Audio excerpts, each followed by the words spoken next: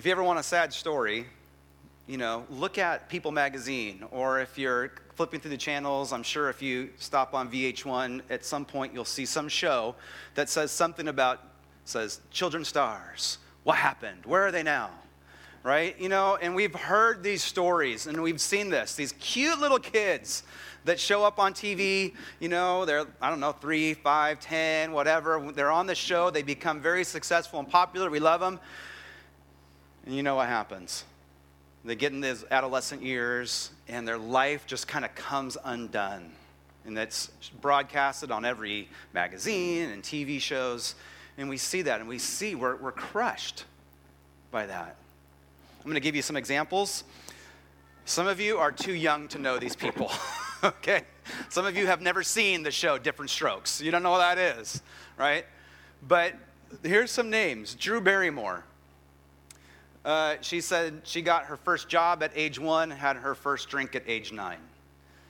That was a sad story. Gary Coleman, Macaulay Culkin, Lindsay Lohan, Britney Spears. There's others.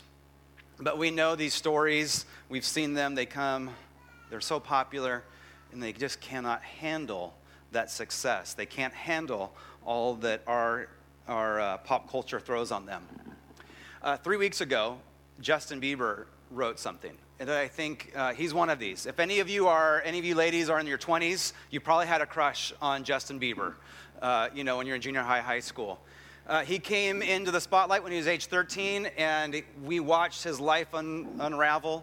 Now he's trying to build it up again, and compliments to him. But here's what he wrote. It's a little bit of a long quote, but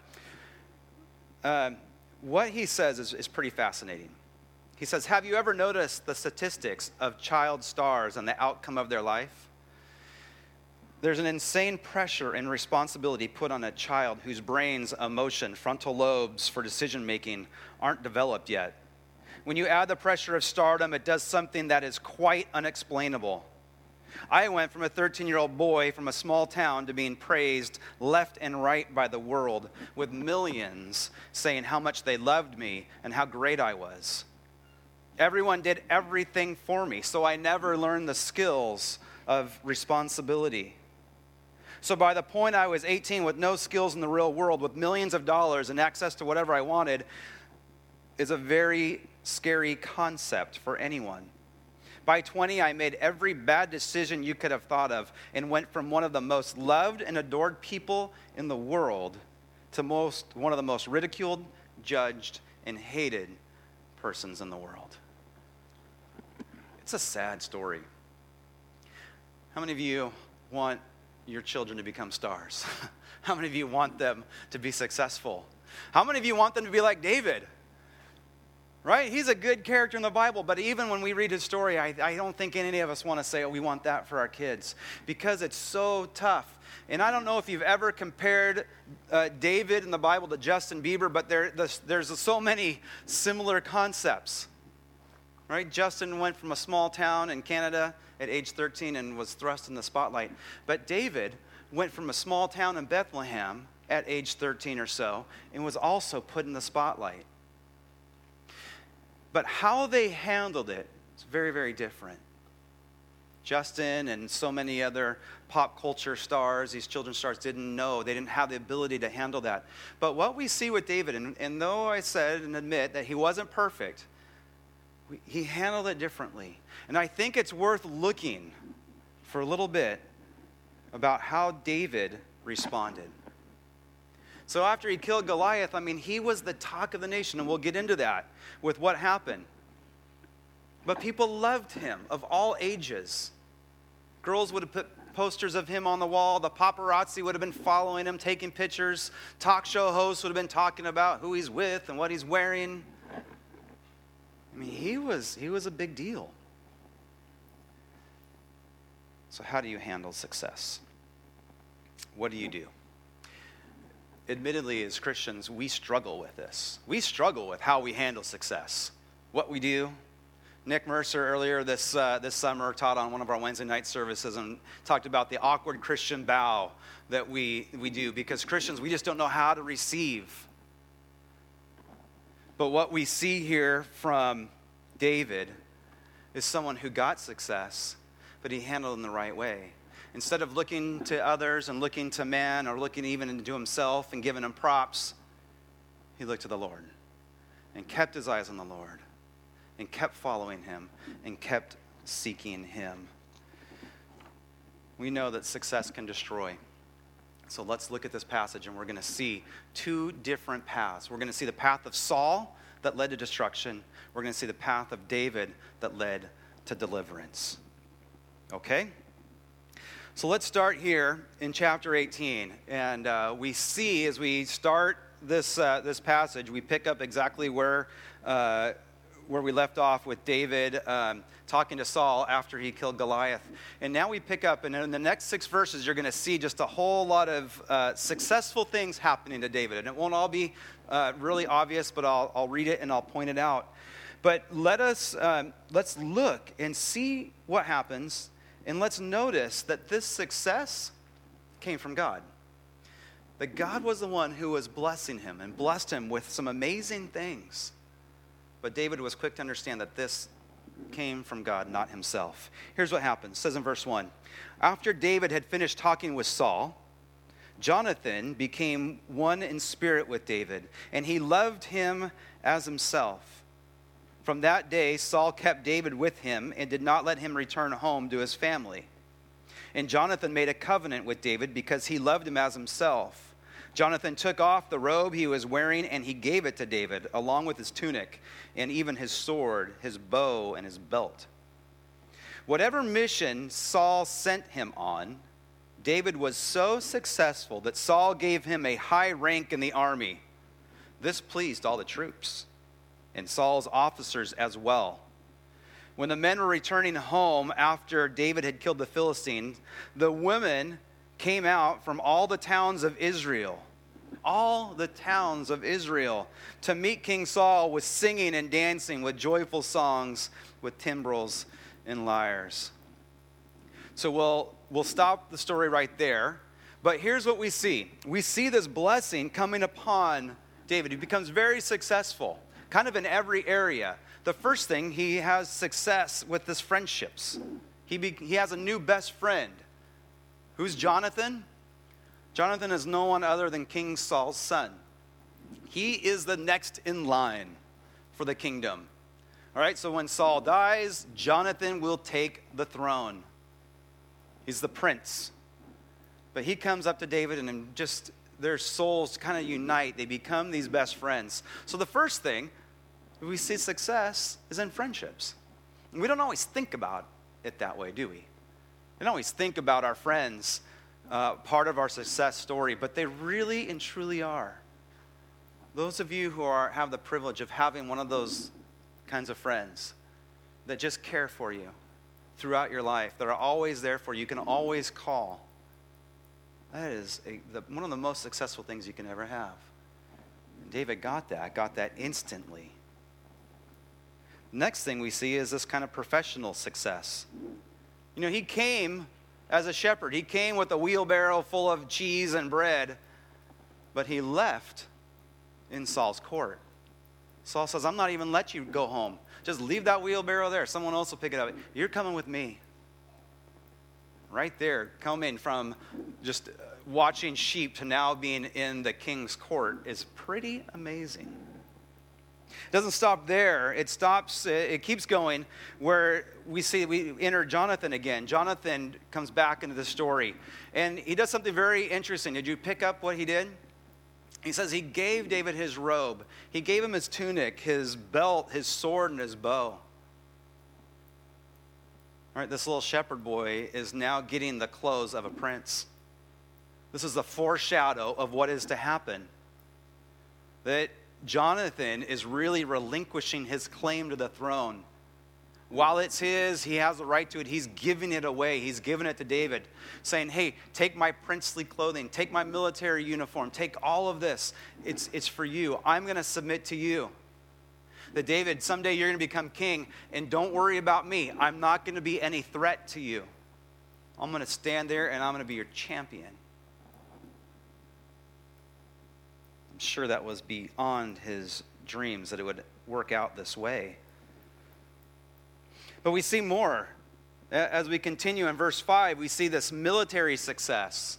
You know that he entered into Saul's army probably as an enlisted soldier, an E1 or something like that. But with every battle, he became more successful. And with every battle, he continued to climb in rank until Saul made him one of his highest officers.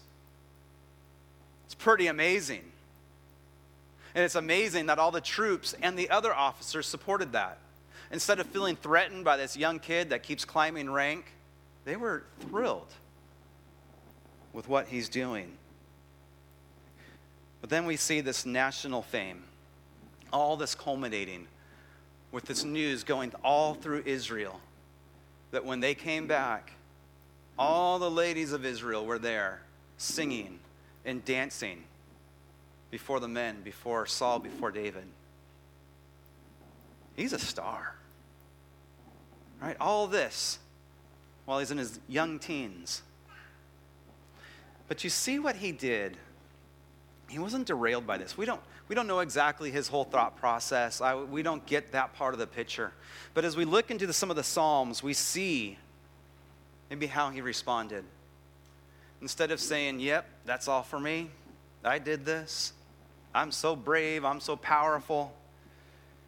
Instead, he wrote something like this in Psalm 8. He says, I will thank Yahweh with all my heart. I will declare all your wonderful works. I'll rejoice and boast about you. I will sing about your name most high. See, all this attention is coming to him, but he keeps reflecting it back, saying, Lord, it's only because of God. It's only because of what he has allowed me to experience. Praise be his name. And so what do we do when success comes? What do we do when people applaud us or dance for you? Reflect it back and say, it's not about me. It's about the Lord. He blessed us with this. I want to give him all praise and all glory. David's eyes were on the Lord. But as we continue this story, as we look in verse 7, we see that the plot thickens.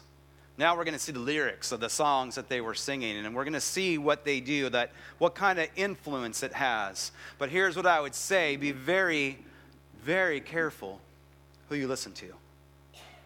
Be very careful what comes into your hearts, into your minds.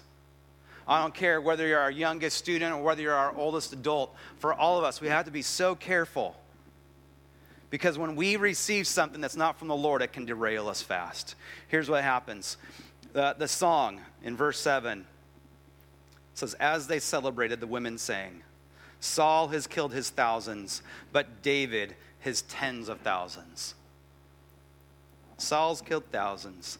David has killed tens of thousands. Now, that doesn't seem like much. It's a simple song. But let me just stop and say this. This is not a Christian song. Okay, this is not on Air One or The Fish, all right? This is like Kiss FM, okay? Or K-Rock, whatever your style is. Like, this has, what's it missing? What's the focus of this? It's all about David and Saul. Just saying, oh, look how lucky we are. We have David and we have Saul to protect us. We're going to be taken care of. We're going to be fine. It's a little bit like in 1 Corinthians when the church is arguing, right? And saying, well, I follow Paul and I'm Apollos, right? And I like Peter. Remember what he said? It's like, no.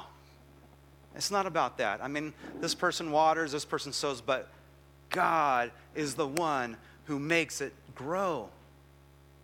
The same thing here. We are totally, there's nothing about God. It's just about man. This is humanistic songs. This is humanistic radio. But does David buy into it? I don't know. Maybe he was flattered. I mean, it was played not only all through Israel, but we're even told the Philistines heard this.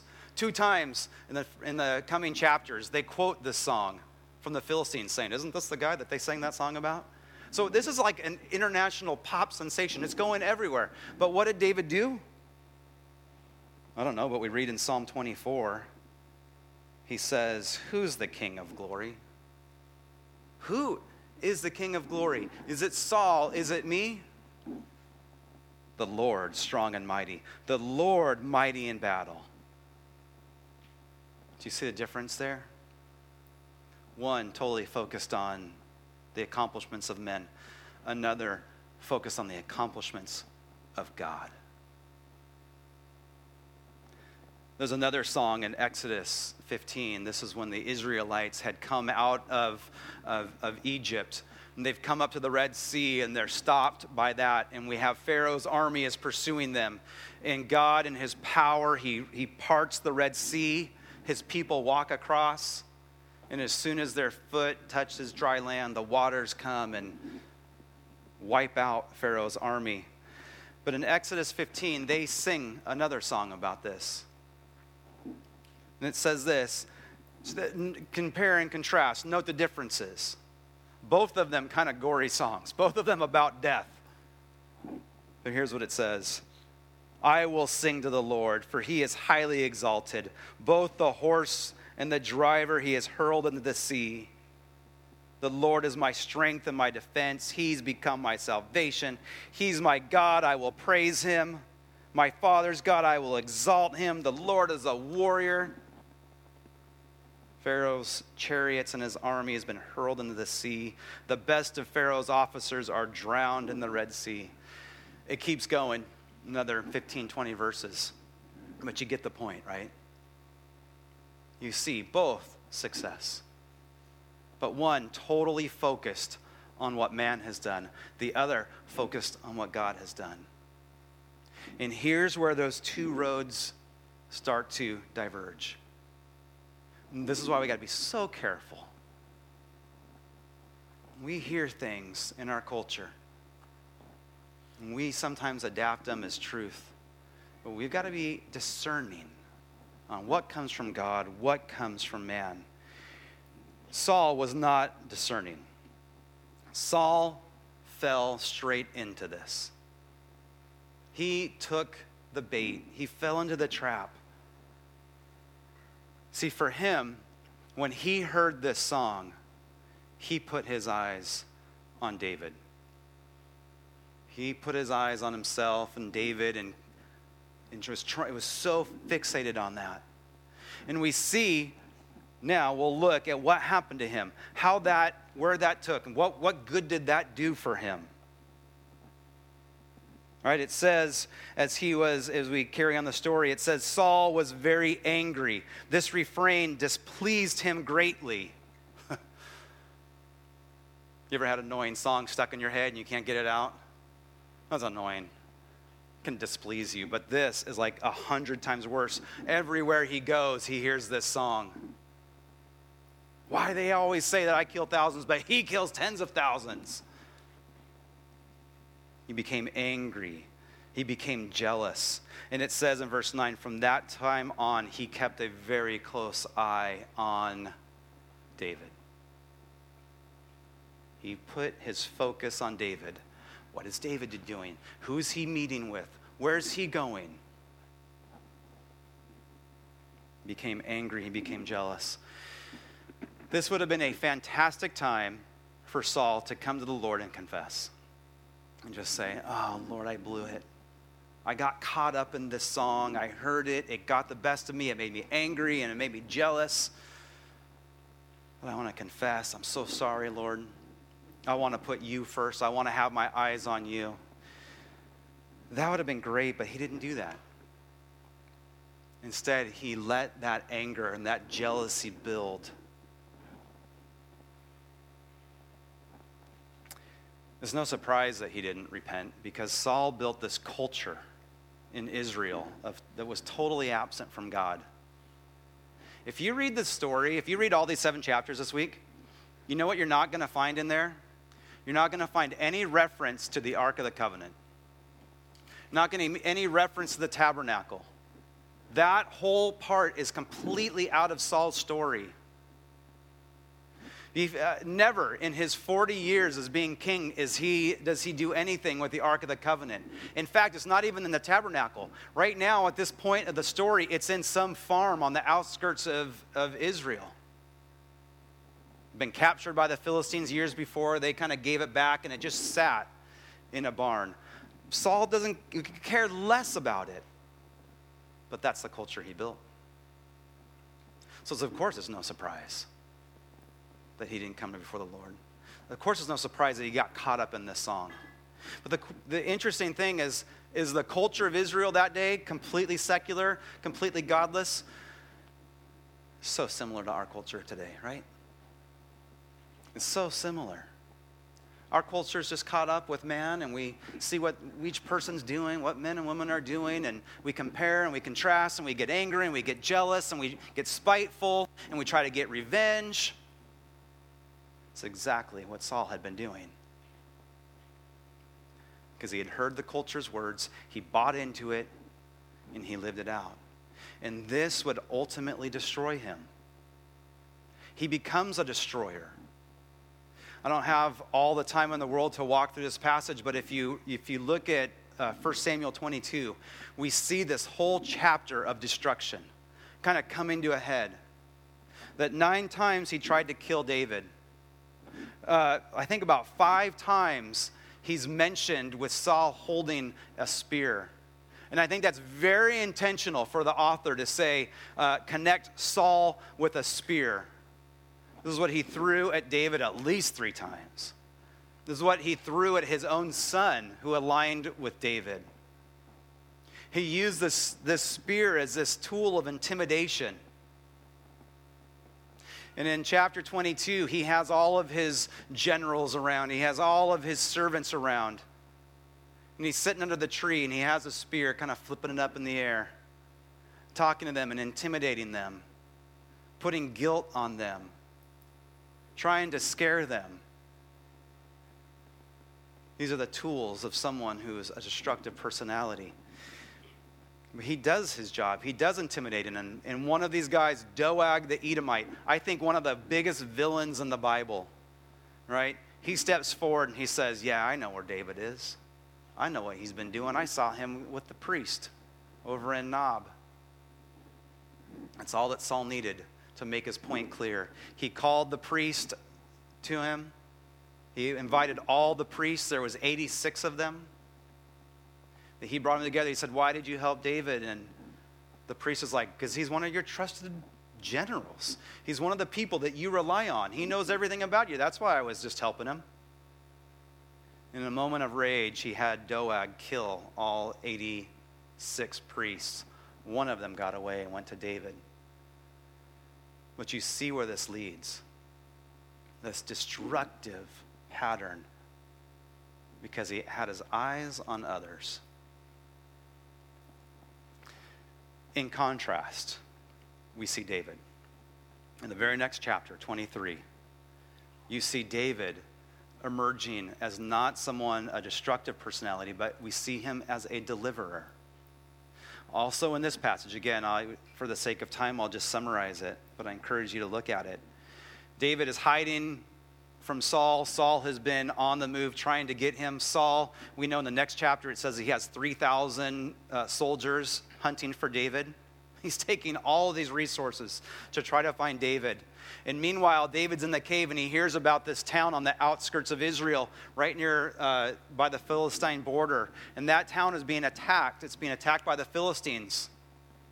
And David hears about it and he's like, we should do something about it.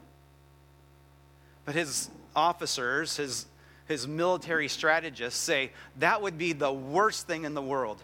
No military strategy has ever succeeded when you're pinned in on both sides by 2 different forces. He says if we go there, we'll have the Philistines on one side, Saul will be there with 3,000 men on the other side, and we're going to be stuck in the middle, defenseless. Bad idea. But it says twice in here that David acquired of the Lord. He went to the Lord, and both times the Lord says, go there. Go and protect them. I will deliver them. And David does. The town is delivered. Saul wouldn't do it. That was his responsibility, but he didn't take care of it. But David did. Those 2 stories, side by side, are important. Because I think they show what happens. What happens when you live a life with your eyes on people. And it leads to destruction. It may not lead into you killing all kinds of priests and all that, but it probably will come to you destroying yourself. Living with anxiety and fear, and living with anger and jealousy and all these things that we have when other people succeed.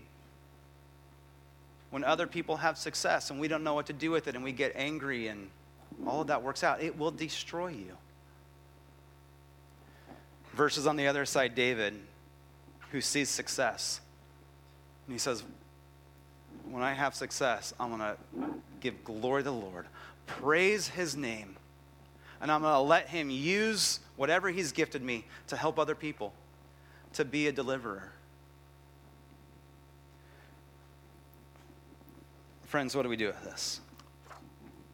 And we come to the end of the story. More next week. But for right now, we're at the end. What do we do with this? Well, on a human level, I think there's some principles we have to just be aware of. First thing is be very careful what influences you. These songs that were sung that seemed harmless were an influence. If this were back in 1980, I would tell all of you to get your records and we're going to burn these things because they're full of lies, right? Go get your Billy Idol and your Guns N' Roses and Depeche Mode. We're going to burn those things. They're no good. I'm going to tell you to go buy Petra records. If you don't know who that is, that's okay. Don't worry. But today, what do? Just say, be very careful what you listen to. Because there's a lot of lies out there that will try to trip you up, and many people will fall. So be very careful. Keep your eyes on Jesus. If you get success or your college admittance, you're going to get to the college of your dreams, or you get the promotion, you get to give a speech, remember who got you there. It's not all on your own ability, but God brought you there. Bring that to the Lord. But on a spiritual level, David foreshadows Christ. That David is the one who delivered, but it was Christ who is the true deliverer. Jesus Christ is the one who's been sent on your behalf to rescue you, to save you from the domain of darkness. Not just the Philistines, not just some army. He has sent you to bring you to heaven. First Colossians says that he has rescued us from the domain of darkness and transferred us into his kingdom. Romans 4 says he was delivered up. He was delivered up for our trespasses. He was raised for our justification. Meaning that Christ is the true deliverer. He has been delivered so that he can deliver you. So that he can bring you into your kingdom. Or bring you into his kingdom. His eternal kingdom. If you have never received Christ, if you've never thought about that, if you've never called him your deliverer, your Savior, do so today. Let this story of David be more than just a cool story, but let it point to Christ, who kept his eyes on God the Father and died for you.